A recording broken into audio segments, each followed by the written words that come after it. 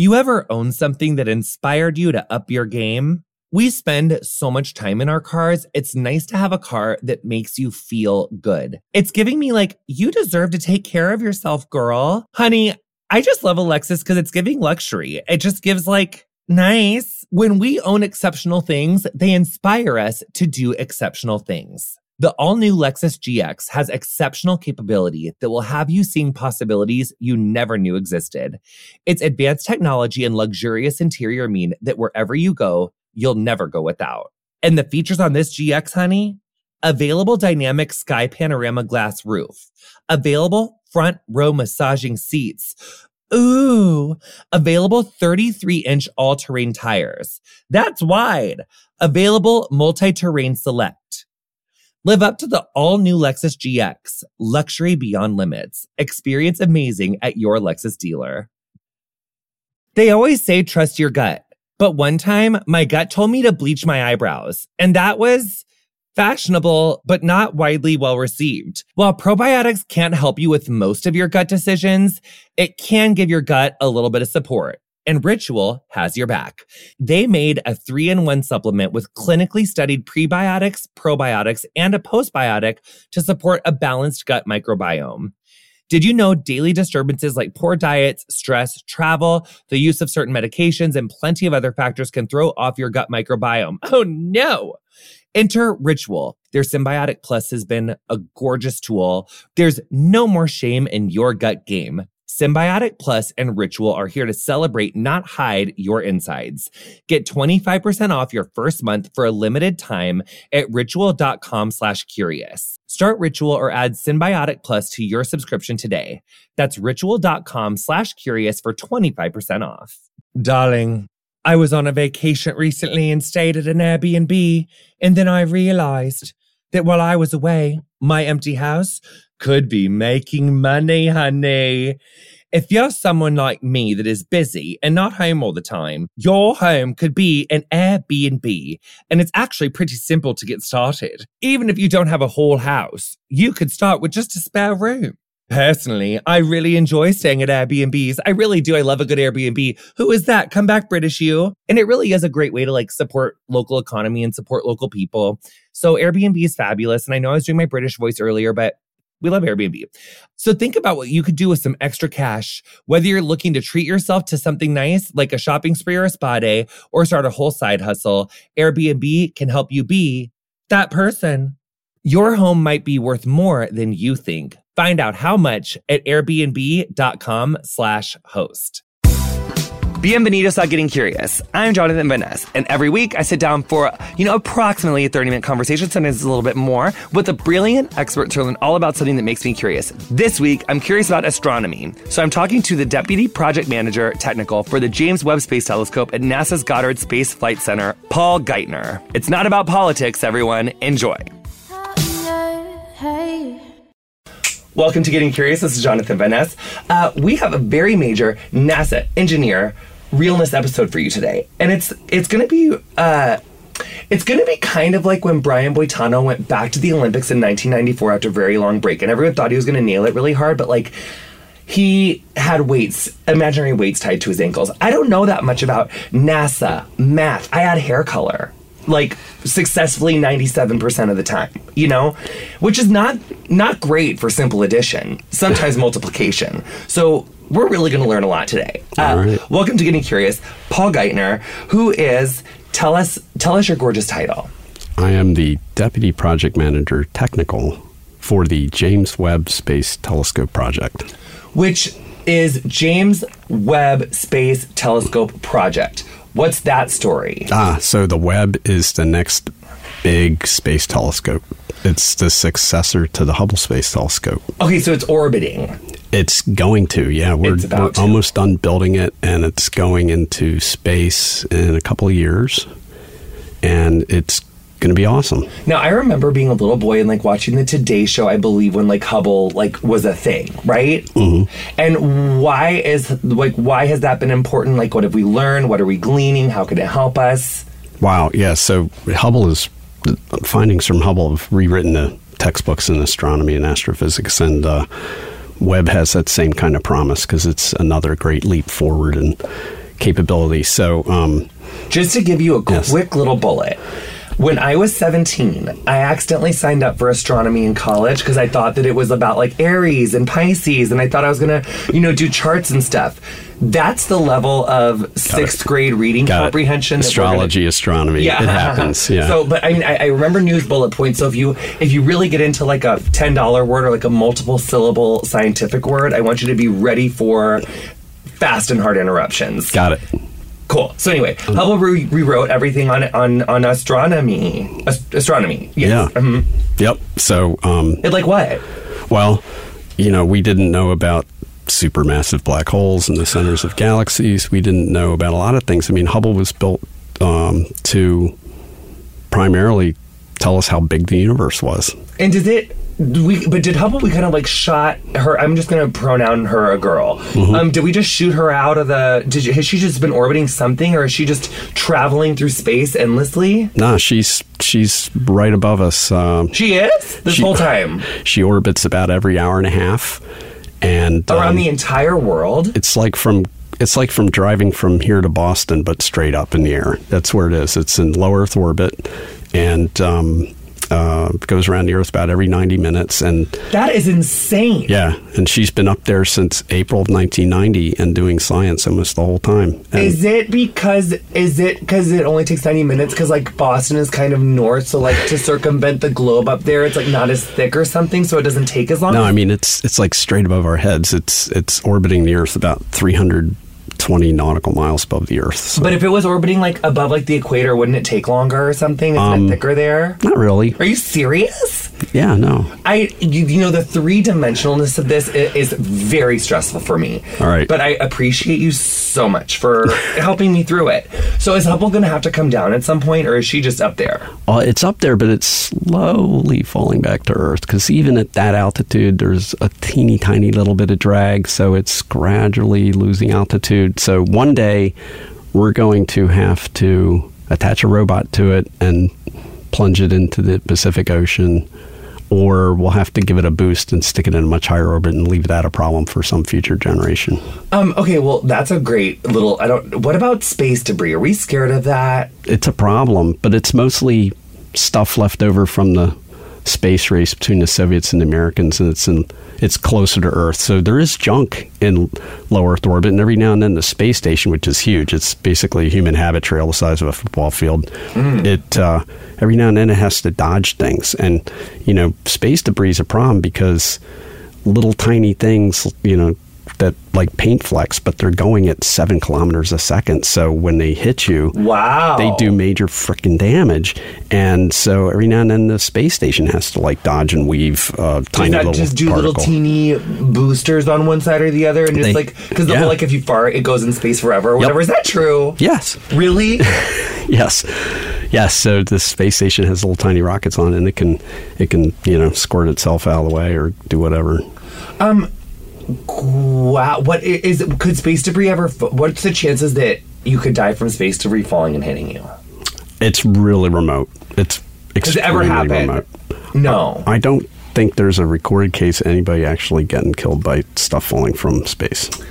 Black holes. Yes. I know we didn't come here for that. Every time I read about one, I get very scared. I get scared on the level of like humanity ending like big, new, like it's like the Arctic poles, freezing and some ancient virus comes out, or, like this flu, like woolly mammoth kills all of us.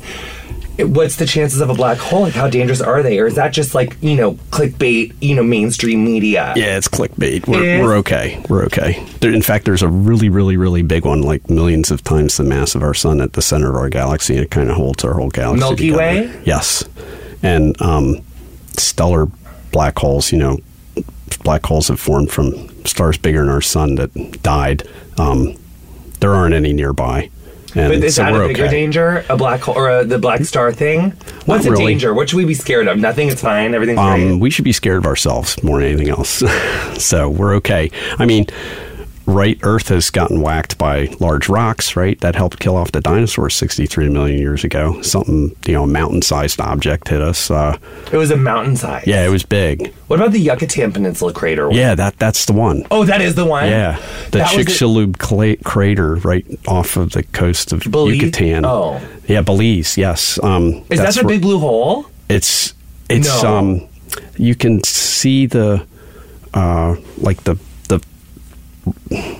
you can still see the crater, not really visually, but people do seismic studies and look at the ground, and then there's like concentric rings of sinkholes around the center of this crater. Like under the crater's the water? Huge. It's like hundreds of kilometers in diameter, and when the impactor came, it made a hole like 100 kilometers wide and 30 kilometers deep, and oh my gosh, it was just a cataclysmic event.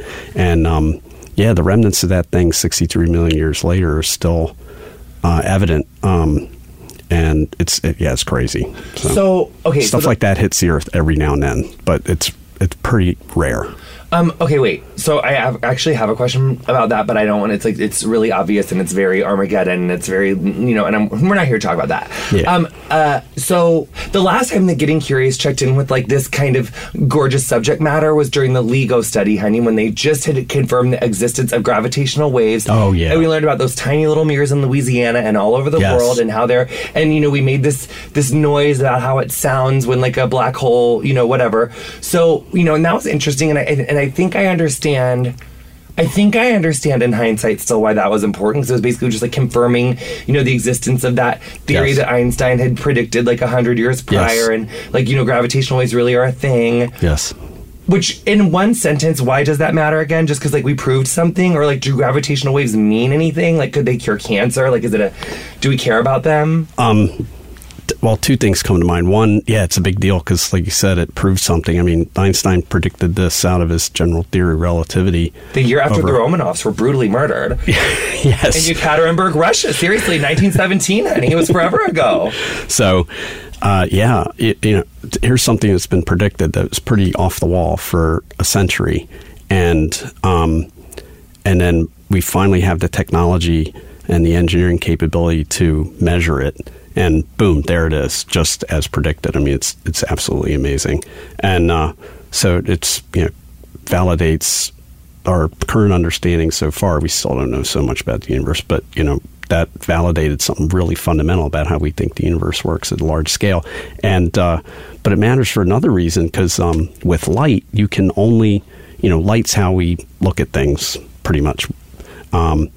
And with light, you can only go back so far. You can't go back earlier than 380,000 years after the Big Bang, because that's when, before then, the universe was a hot plasma, and so light couldn't propagate. It was opaque to light. So if you want to, it was just black, everything was just dark. It was like hot. It was hot and glowing. Oh, but plasma. so glowing. Oh, plasma, like lava.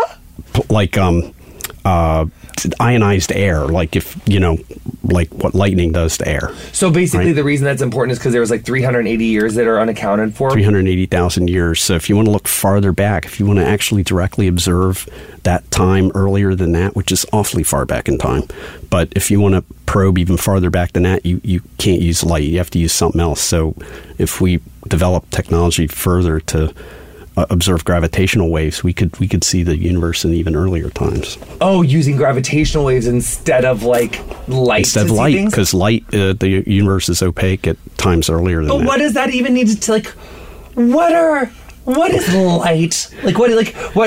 Yes. And that's the whole key to this telescope thing. So light is a dessert topping and a floor wax.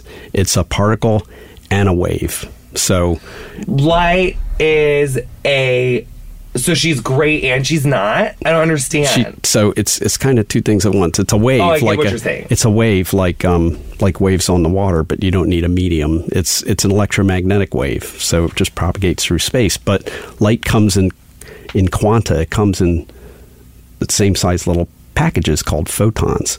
So it's a particle and a wave. But if you think of it as a wave, then that helps understanding the whole telescope thing. So, with telescopes, we're basically looking at light far away, and with visible light, that's how we see with our eyes. That's what a lot of telescopes have been in the past. Hubble sees mostly visible light, and that's great. But if you want to see visible light emitted by the very, very first shiny objects in the universe, the first stars and galaxies, you actually need to look for it in the infrared. You need an infrared telescope to see that first visible light. And that's because the universe has been expanding since its beginning, since the Big Bang. I know that this is kind of like one of those probably like God Bible things where it's like, your human brain isn't meant to understand everything, sweetie. You don't have to freak out, because like my brain's freaking out. But when we talk about so Hubble has been looking at literal light, like the wavelengths of light, and it can see back in time because the evidence of the light that those original light stars shone is still there. Like, I don't understand that part. Right. So light How are we looking at old light? Got it. So light doesn't travel instantaneously. It has a speed. The speed of light is about 300,000 kilometers a second. That sounds really fast, but actually on the scale of the universe is pathetically slow. It takes 8 minutes for light from the sun to get to the Earth. So when you look at the sun, you're looking at it as it was 8 minutes ago. So if the sun blew up, it would take 8 minutes for us to see the explosion? Yes. Wow, that's interesting. And so when you look at more distant objects, many light years away. Light years just what measured about the Big Dipper? How long ago are we seeing that? Thousands of years, right? What? So, yes, it takes. No. Yes. No. The Big Dipper takes thousands of years for us to see that light. Yeah. So when that's nearby. When I was in Yas, Australia, I could see the Milky Way. Or oh yeah, you're looking at stars that are many thousands of light years and away. And a light year is a measured distance, like a mile or a kilometer or a foot or a yard. But it takes a year. So it's how far light goes in a year, which is a really long way on human scales. But on the scale of the universe, it's not much. So so if I say something's 1,000 light years away, it means it takes light 1,000 years to get there, and that's the speed limit of the universe. That's the fastest anything can go. Which that feels very Black Mirror episode 1. I almost don't believe it. Really 1,000 light years, but that's. I mean, you're telling me that I believe you. I'm not a speed of light denier. I just can't. I feel like you're a scientist. I believe it. Wait, you guys, we have to take a really quick, little gorgeous break. I'm, going to probably do a ad in a British accent or make my mom read it, or, maybe this nice scientist. We'll see. This gorgeous engineer. We'll see. We'll see what's going to happen. We'll be back with more Getting Curious right after this.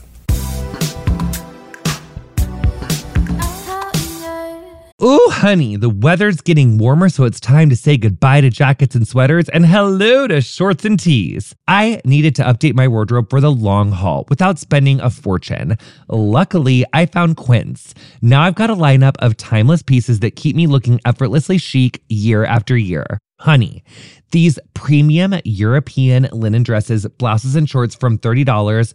They're giving you washable silk tops. I love the quality of their fabrics. It really is stunning. Oh my God. The best part, all Quince items are priced 50 to 80% less than similar brands. Get warm, weather ready with Quince. Go to quince.com/curious for free shipping on your order and 365-day returns. That's QUINCE.com/curious to get free shipping and 365-day returns. Quince.com/curious. If you're like me, the threat of fascism is weighing on you this year. But even when the F word is uttered, way too few of us are considering the full scope of the danger, let alone how to really stop it. The Refuse Fascism podcast, hosted by Sam Goldman, names it, dissects it, and connects in-depth analysis of what fascism is with the understanding and urgency we need to defeat it. And she is joined by great guests to discuss the threat of civil war, attacks on abortion rights and trans rights, Trump and the theocrats, Project 2025, efforts to erase history and critical thinking, and much more. Check out recent episodes featuring Kathleen Belew, Jeff Charlotte, Sarah Posner, Wajahat Ali, Dahlia Lithwick, and many more. Subscribe to the Refuse Fascism podcast on your listening platform of choice or go to refusefascism.org/podcast. Hey, it's Jonathan Van Ness. Americans United for Separation of Church and State defends your freedom to live as yourself and believe as you choose, so long as you don't harm others. Core freedoms like abortion rights, marriage equality, public education, and even American democracy itself rest upon the wall of separation between church and state. Christian nationalists are attacking these freedoms, seeking to force us all to live by their narrow beliefs. Americans United is fighting back. Freedom without favor and equality without exception. Learn more about AU at au.org/curious. Let's face it, I'm not going to stop treating myself anytime soon, and neither should you. But what I should stop doing is paying for me time with whatever random credit card is in my wallet. NerdWallet lets you compare top travel credit cards side by side to maximize your spending. Some even offering 10 times the points on your spending. So what could future you do with better rewards? Honey, is it like a gorgeous free flight that you would have had to have paid for, but honey, you're saving that flight money?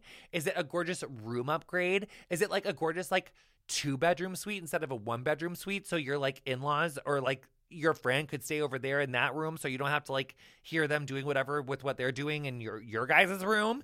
Is it like really adulting? Oh, I love adulting. And you know what else I love? Is not waiting to make smart financial decisions. I also love paying my credit cards off in full every month because like, yes, good credit. So let's like try to do that and like making responsible decisions, which we love. But anyway, don't wait to make smart financial decisions. Compare and find smarter credit cards, savings accounts, and more today at nerdwallet.com. NerdWallet, finance smarter. Reminder, credit is subject to lender approval and terms apply. Honey, take a moment and just think to yourself, describe yourself in one word. Are you simple, sophisticated, or adventurous? However you dress, the stylist at Stitch Fix can help you find your favorite piece. Stitch Fix is an online personal styling service that delivers your favorite clothing, shoes, and accessories directly to you. First, you complete a style profile, then an expert personal stylist will send you a hand-picked box of items based on your preferences. They even have men's and kids boxes too, which we love, honey. Let's get everyone, taken care of. Plus, I'm sure you can mix and match if they aren't, in the dark ages. What if you want something from both? With no subscription required, you can pick between automatic shipments or only getting new pieces on demand. Shipping, exchanges, and returns are always free. Plus, the $20 styling fee is automatically applied towards anything you keep from your box. We love our Stitch Fix personal stylists. I can customize my own gorgeous preferences, whether it's sizing, brand, or budget. Once you finish the style quiz and set up your ideal number of deliveries, honey, you'll receive everything from jewelry to shoes to bags, all to go with your hand-picked outfits. I love that.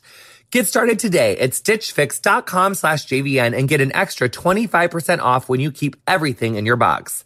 That's STITCH fix.com/JVN for an extra 25% off when you keep everything in your box. Support for today's show comes from Rakuten. Rakuten is a free member-based loyalty program that lets you earn up to 40% cash back at over 2,500 stores. It's perfect for all your back-to-school shopping needs. Get cash back on everything from school supplies to new clothes at some of your favorite retailers like Macy's, Forever 21, Walmart, and more. And don't worry, it's always free. No gimmicks, no points to redeem.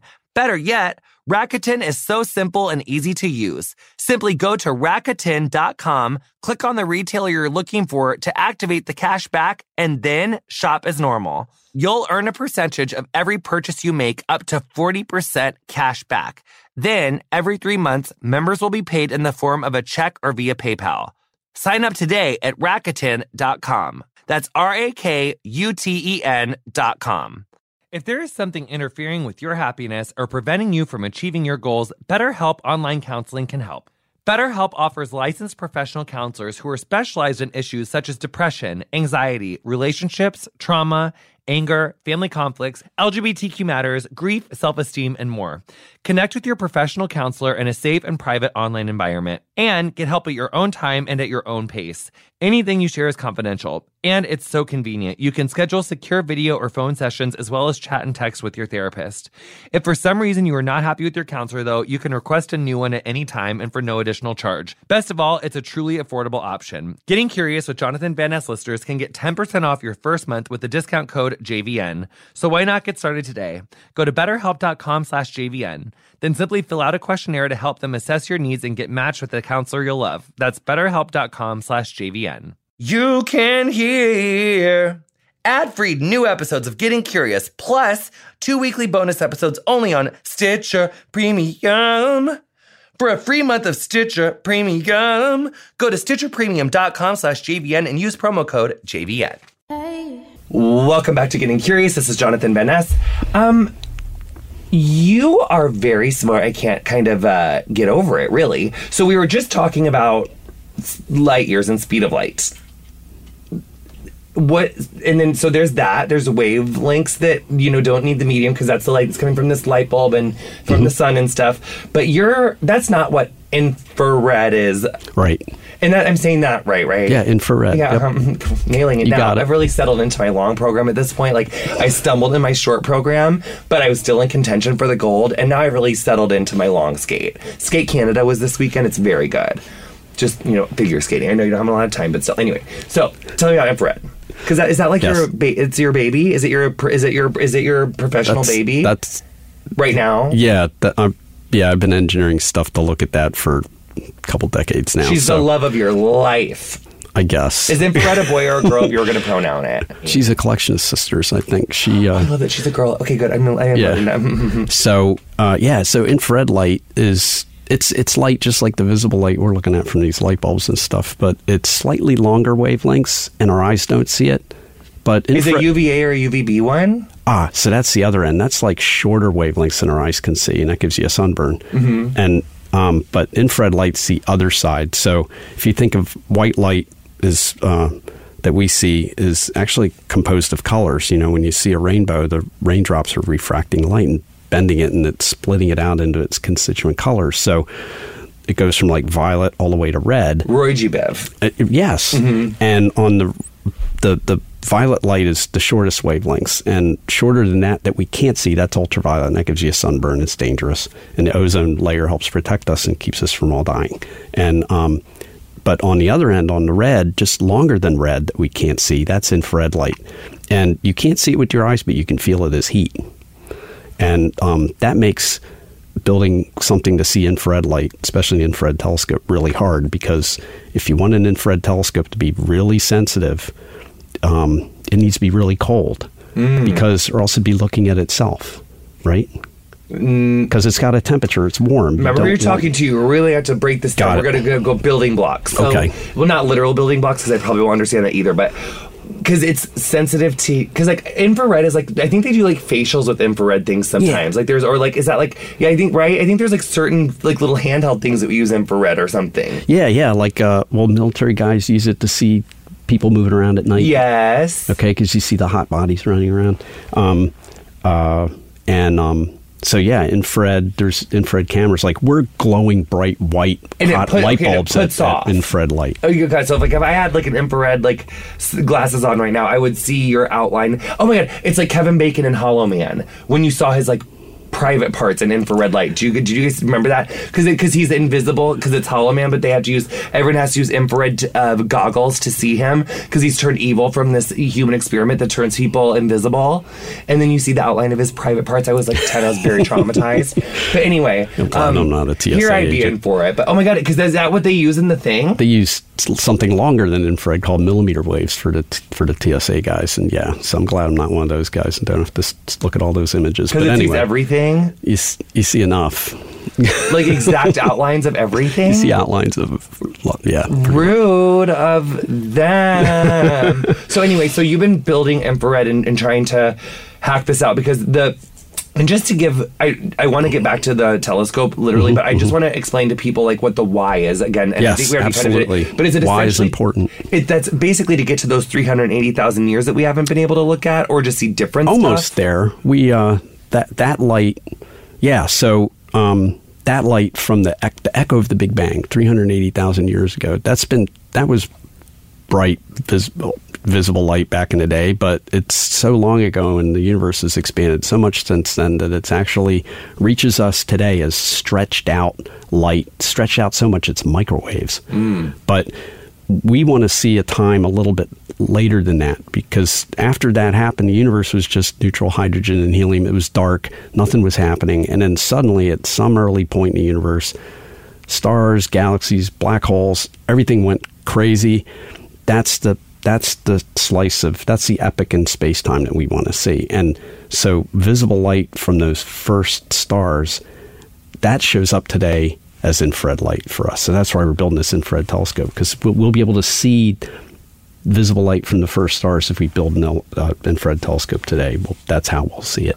And then we'll be able to tell everyone, like, exactly if God was, like, a man or a woman and what they were wearing, like, when he strolled onto the stage in the galaxy and just, pulled out his wand and just started making shit out of it. I'm just kidding. But that's cute. I love that story. That's really important. Like, that's, like, good, valuable information for probably, like, building other tool. Like, what are we going to use with that information? Like, what are we going to do with it?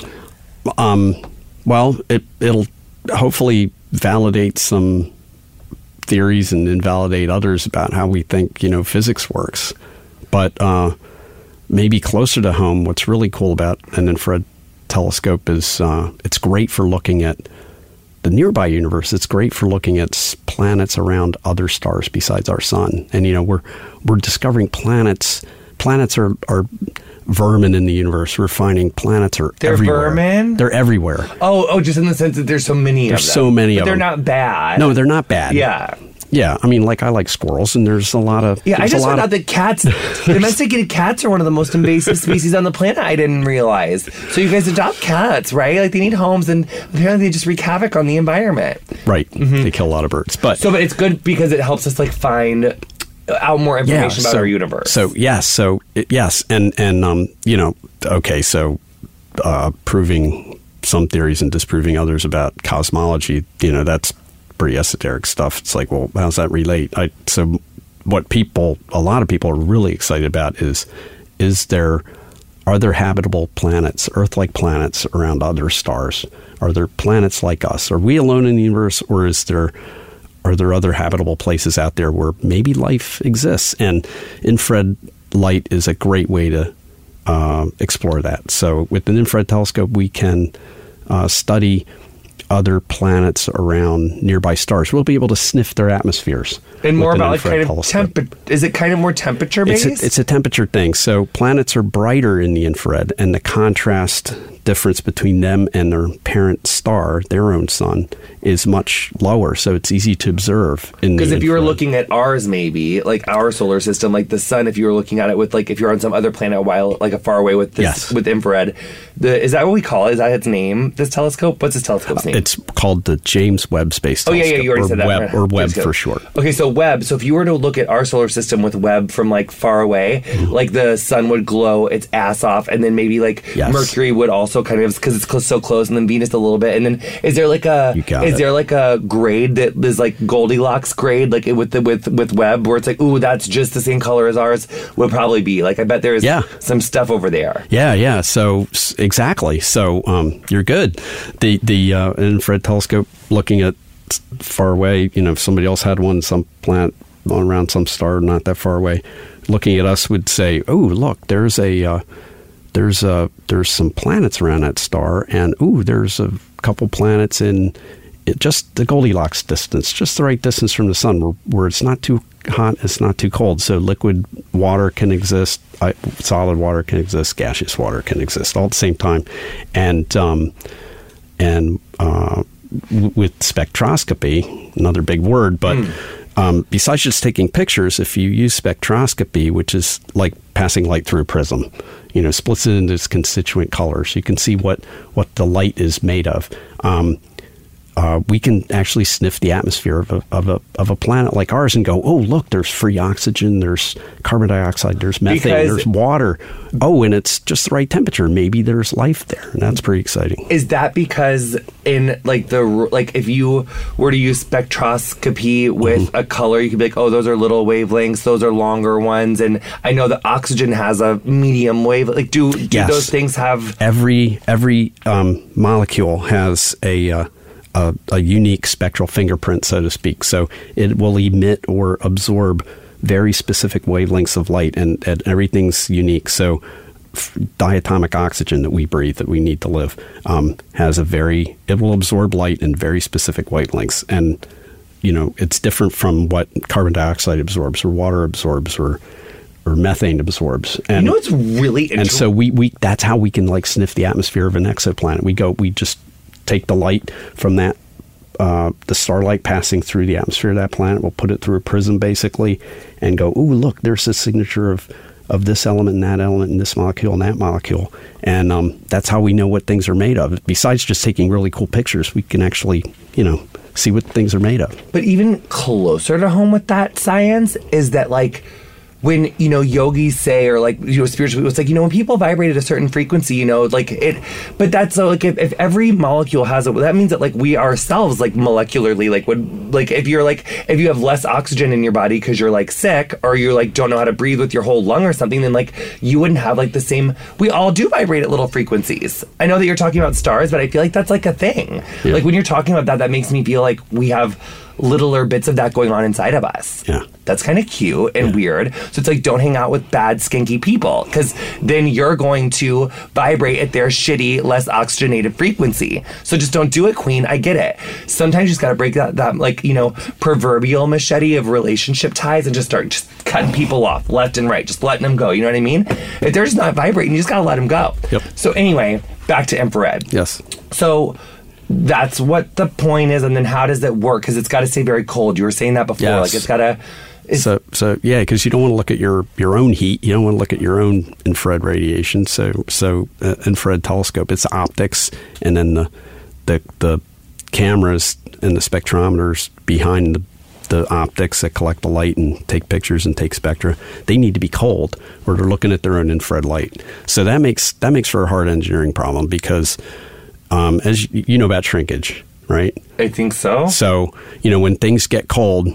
Oh yeah, they typically smaller. shrink. Yes. Yes. So things contract and expand with lowering and increasing temperature. So because you're going to launch this satellite or this telescope, yes, you're going to launch it, and it has to stay cold, on launch and in space. Not on launch, but once impossible. It gets to space, yeah. So, but we had to build it at room temperature, but it's got to work at really, really cold temperatures. Temperatures so cold that air would be a solid at these temperatures because it's so far up in the. So its own heat won't be a source of background, and it's going to be far away. So we had to build it at room temperature exactly wrong, so that wrong shape, wrong size, so it will be exactly the right shape and size. Oh, there when it's deployed and cold and working. So the telescope is basically, it's got optics and it's got a giant tennis court sized 5-layer umbrella, and the optics stay on the shady side so they can get really, really cold, and the sun, and we keep the sun and the earth on the other side. So we put this thing 1,000,000 miles away. Is it a circle? It's like a kite. A sphere? It's like a diamond shaped tennis court sized 5-layer umbrella. It's tennis court sized? Yes. In space it's going to be tennis court sized? Yes, so like it's 3-story huge. tall, 3 to 4-story tall thing in the area of a tennis court. How are you going to get it that far out? How are you going to launch it? Yeah, so we have to fold it up like origami, very tightly. That's the other engineering challenge. It's like a mattress it's like a Casper mattress, queen. It's like, how'd they get it in that little box, honey? And then she launches up into the sky and she's just going Exactly. So, yeah, so besides building it wrong so it's exactly right because of the temperature thing. Which has got to be stressful for your little baby science. It's very stressful. Science brain, because you're like, oh my God, it doesn't seem right here. But you got to think about it for out there. Yes, it's crazy stressful. So we had to build it so that we could fold it up, and then it has to unfold by radio remote control, by command, when it's in space 1,000,000 miles away. So that makes it really hard engineering-wise, the temperature thing and the deployment thing.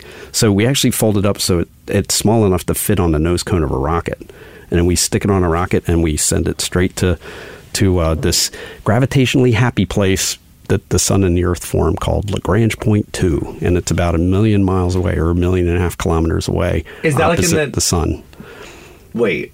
So it's that's way past all the spheres, like the stratosphere. It's 4 times farther away than the moon. Oh, so it's going to go that far away? It's far away, yes. And then is it going to orbit? It's going to orbit the sun in companionship with the Earth. So instead of orbiting around the Earth like Hubble does and our GPS satellites that showed me how to get here this morning, and weather satellites do. It's going to orbit around the sun like the Earth does. At this gravitationally happy place called Lagrange. What about those asteroid belts? It's not that far away. Okay, cool. Yeah, because those are very dangerous. We can't get our precious baby in a rain shower of that. Right. How is this going to avoid the debris? So because what if something hits it? Because it's probably not going to happen. Oh, it's so far away? No. It's just that space is so big and empty that we're above all the space junk that people made during the space race in the 60s. That's much closer to Earth. So it's away from that stuff. It's away from the man-made space junk we have orbiting the Earth, but it's not nearly as far away as the asteroid belt. And where it's going, there really isn't a whole lot of stuff. It's pretty empty. Are you only going to get one chance? Yes. I wish we could have funded it so you could have just built 2 while you're at it. It's like getting there is the most expensive part. Oh, man, we could build a second one much faster and cheaper. But, yeah, so many things NASA does is just one thing. I just always want 2 pairs. If I really love something, I just if I can afford it, I always want 2 pairs. Good strategy. I freak out about, you have one in the car, one in your house. It's like you got that great lipstick that you just need. Like to get 2, but this is not lipstick. But anyway, back to gorgeous infrared. So 2021, we're going to try to launch it. Right. We're going to launch it. Yes. Has anyone been nightmares to NASA? Is NASA different pre-post Trump? No, they probably love it because they're going to do the space fleet and everything. NASA's probably loving that Pence and Trump, right? Because he wants to go take people to the moon again and make it all cute and or something. Or maybe I just made that up, but that's popular these days. But they said something about the moon. The moon is a thing that politicians like to talk about a lot. Yes. Why is that? She's a silly little tide controlling moon.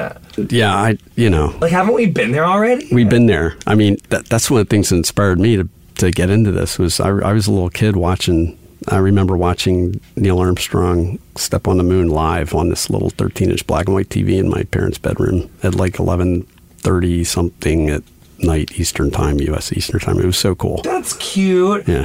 Would the moon be cold if infrared saw it? The kite, would it see the moon as cold? It would, yes. So and if you look at the moon in the infrared, the lit side, it looks pretty darn bright. And if you look at the side that's not lit, it's like, oh, that's a lot colder. Oh, yeah. So then back to the kite. So basically, once she gets to that gorgeous, gravitational sweet spot, so to speak, where she's going to live, everything works. You want when you say the optic side, that's the side that has the tools that sees the infrared light or something. Yes. And is that multiple tools in one kind of? Yes. Yes. We have 4 main instruments we call. And those are the sisters? Yes, exactly. I love that. That's what I was referring to. So, yeah, we call, if it's a camera or a spectrometer or a thing that takes data, we call it an instrument in my community. So a camera, a spectrometer, something else into something else? Yeah, so we have a near-infrared camera that's going to take the coolest pictures that'll probably show up in newspapers. Then it's called NearCam. Will that be a glowy thing, or the soldiers seeing people, but at planets? It'll take really cool. It'll look like pictures that Hubble takes from that thing. It'll be really neat. I need to Google what a Hubble picture looks like. Does that see real, or is that? Did you really see? Do you see texture and gorgeous texture and stuff? Yes. Yeah. Yes, it'll be beautiful. Oh, I remember Hubble now. It just came back to me. My brain just took a minute to unlock it. No, it really did. So so the optic side is going to face out. Right. It's going to be always in the shade of this giant kite and this giant umbrella. And so the umbrella doesn't have the tools on it. There's a sphere underneath the umbrella? Yeah, there's kind of 2 halves. There's a hot, warm half and a cold half of the observatory, and the sun shield's in the middle that splits it into a hot and a cold half. And the cold half's got the telescope optics, this huge telescope. Your friend, you guys, if you imagine we're in this gorgeous. Oh, yeah, it's we're beautiful. totes gonna put this on the Insta story, honey. This is gorgeous. Nice, yeah, She's got hexagons. Yes. So this side is the side that you guys, if you can pull over right now, don't pull over or whatever, but get on the Insta story or whatever, or Google it, and so but that's the side that's gonna see that's the telescope itself. Yes, and then this underneath side is the stabilizer or something. Yeah, exactly. That's what the spacecraft bus, we call it. That's got the computers and the control communications and the attitude control stuff. It's the last 7 minutes, and now her frontal lobe finally decided to switch on. So we're gonna get this together. Okay, we'll get it together after this quick break.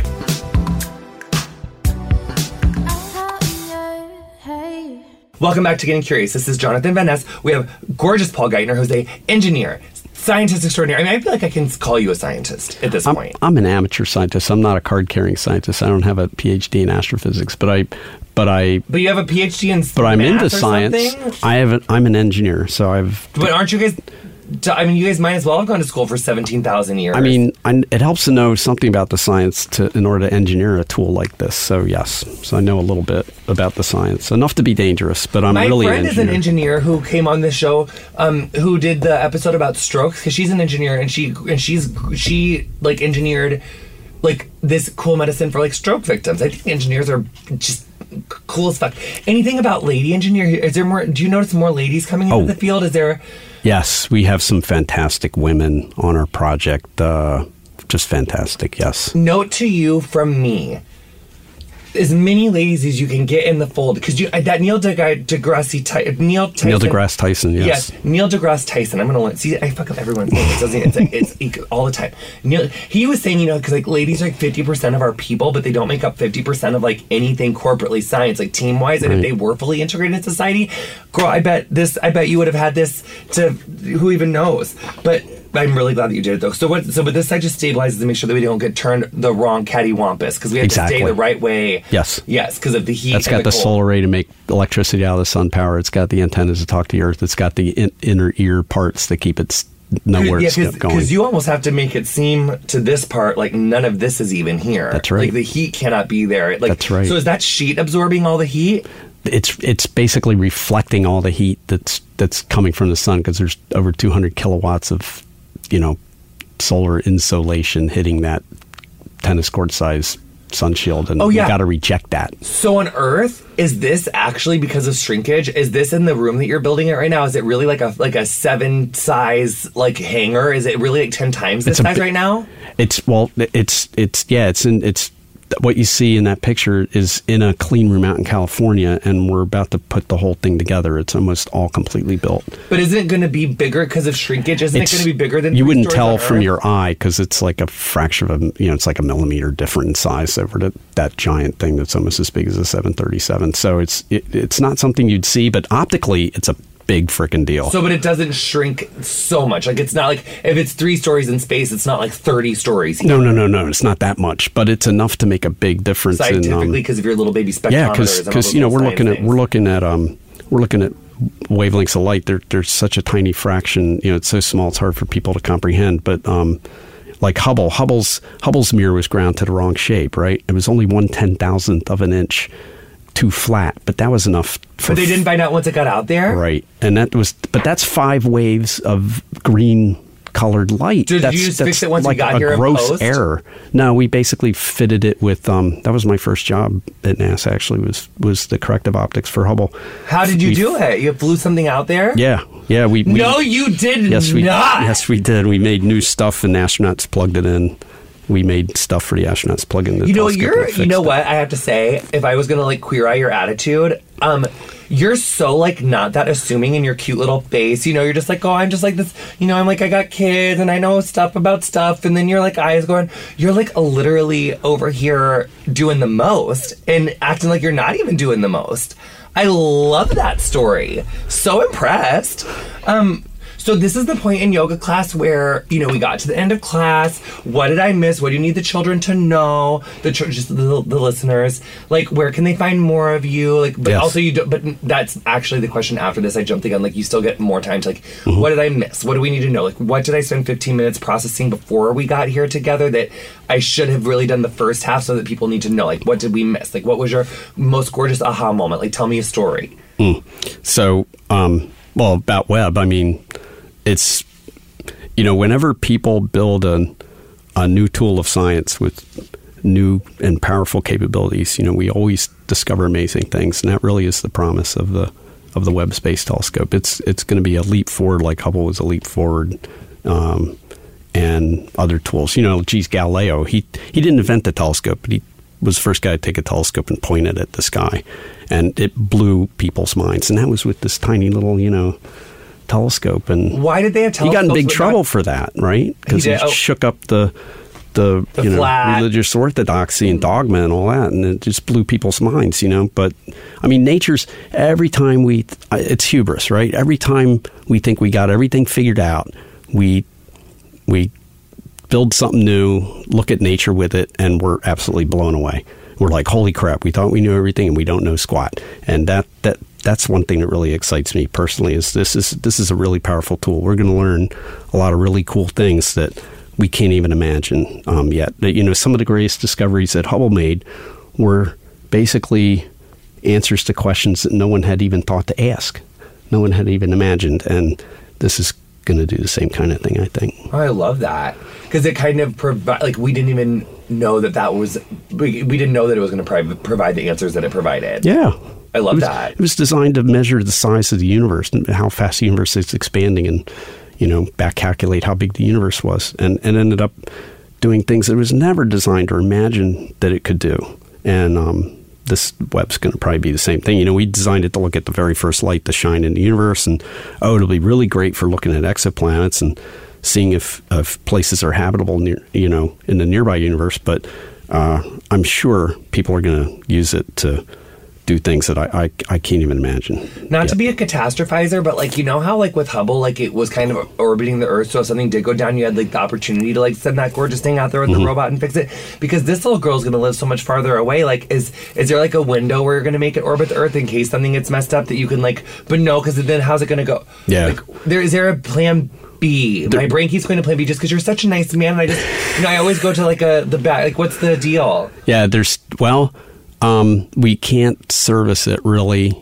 People ask that question a lot. But oh my God, I'm sorry. Is your No, it's totally cool. It's a totally legit and good question. But think about it. The Hubble and space station are about the only two things that people built to purposely be serviced and maintained by astronauts or robots or something.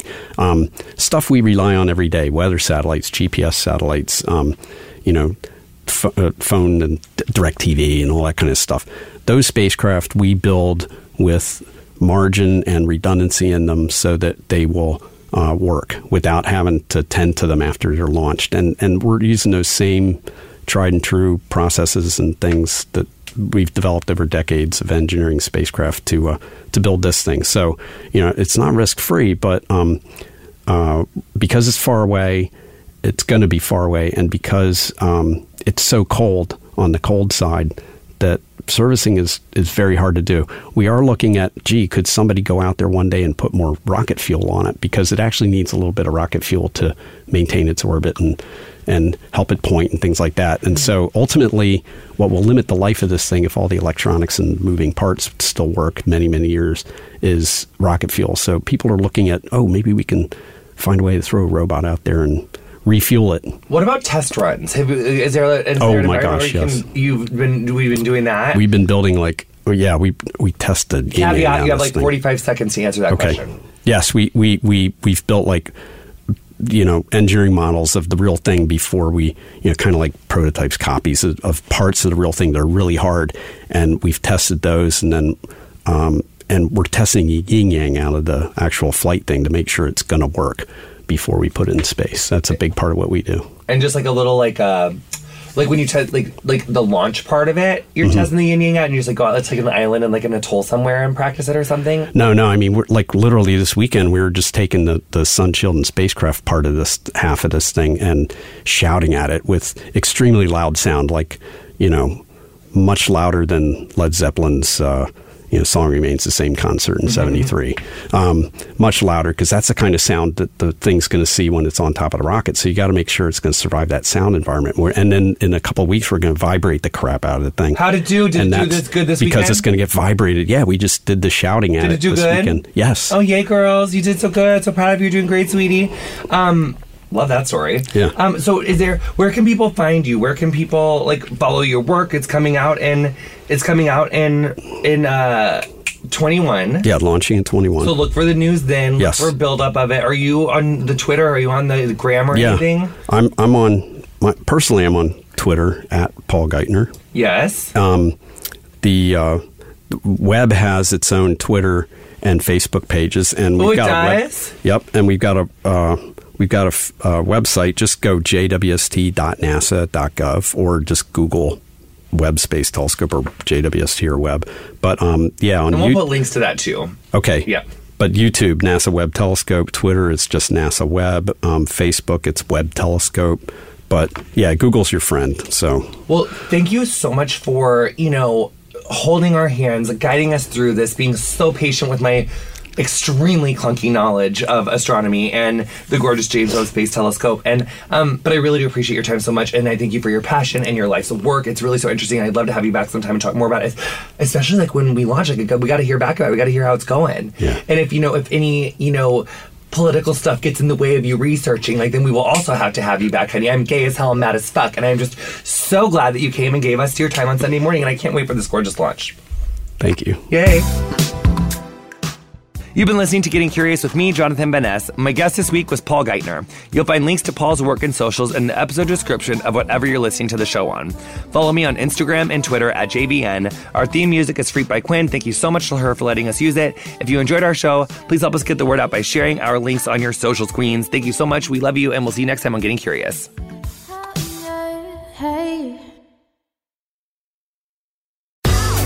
Hey guys, it's Sashir and Nicole from Best Friends.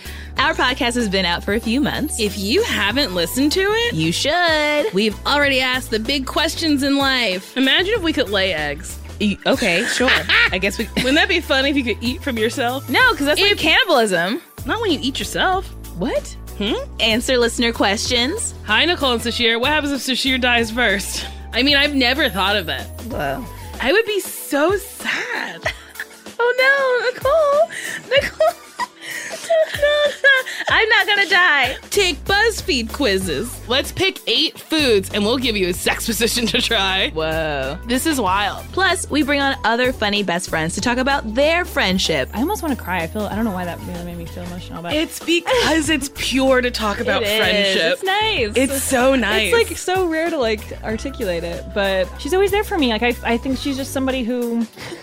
Oh, I love this. I love it so much. Oh my god. It's really sweet. Best Friends with Nicole Byer and Sashir Zameda is new every Wednesday On Stitcher, Apple Podcasts. Spotify, or wherever You get your podcasts. listen Oh my god. to it.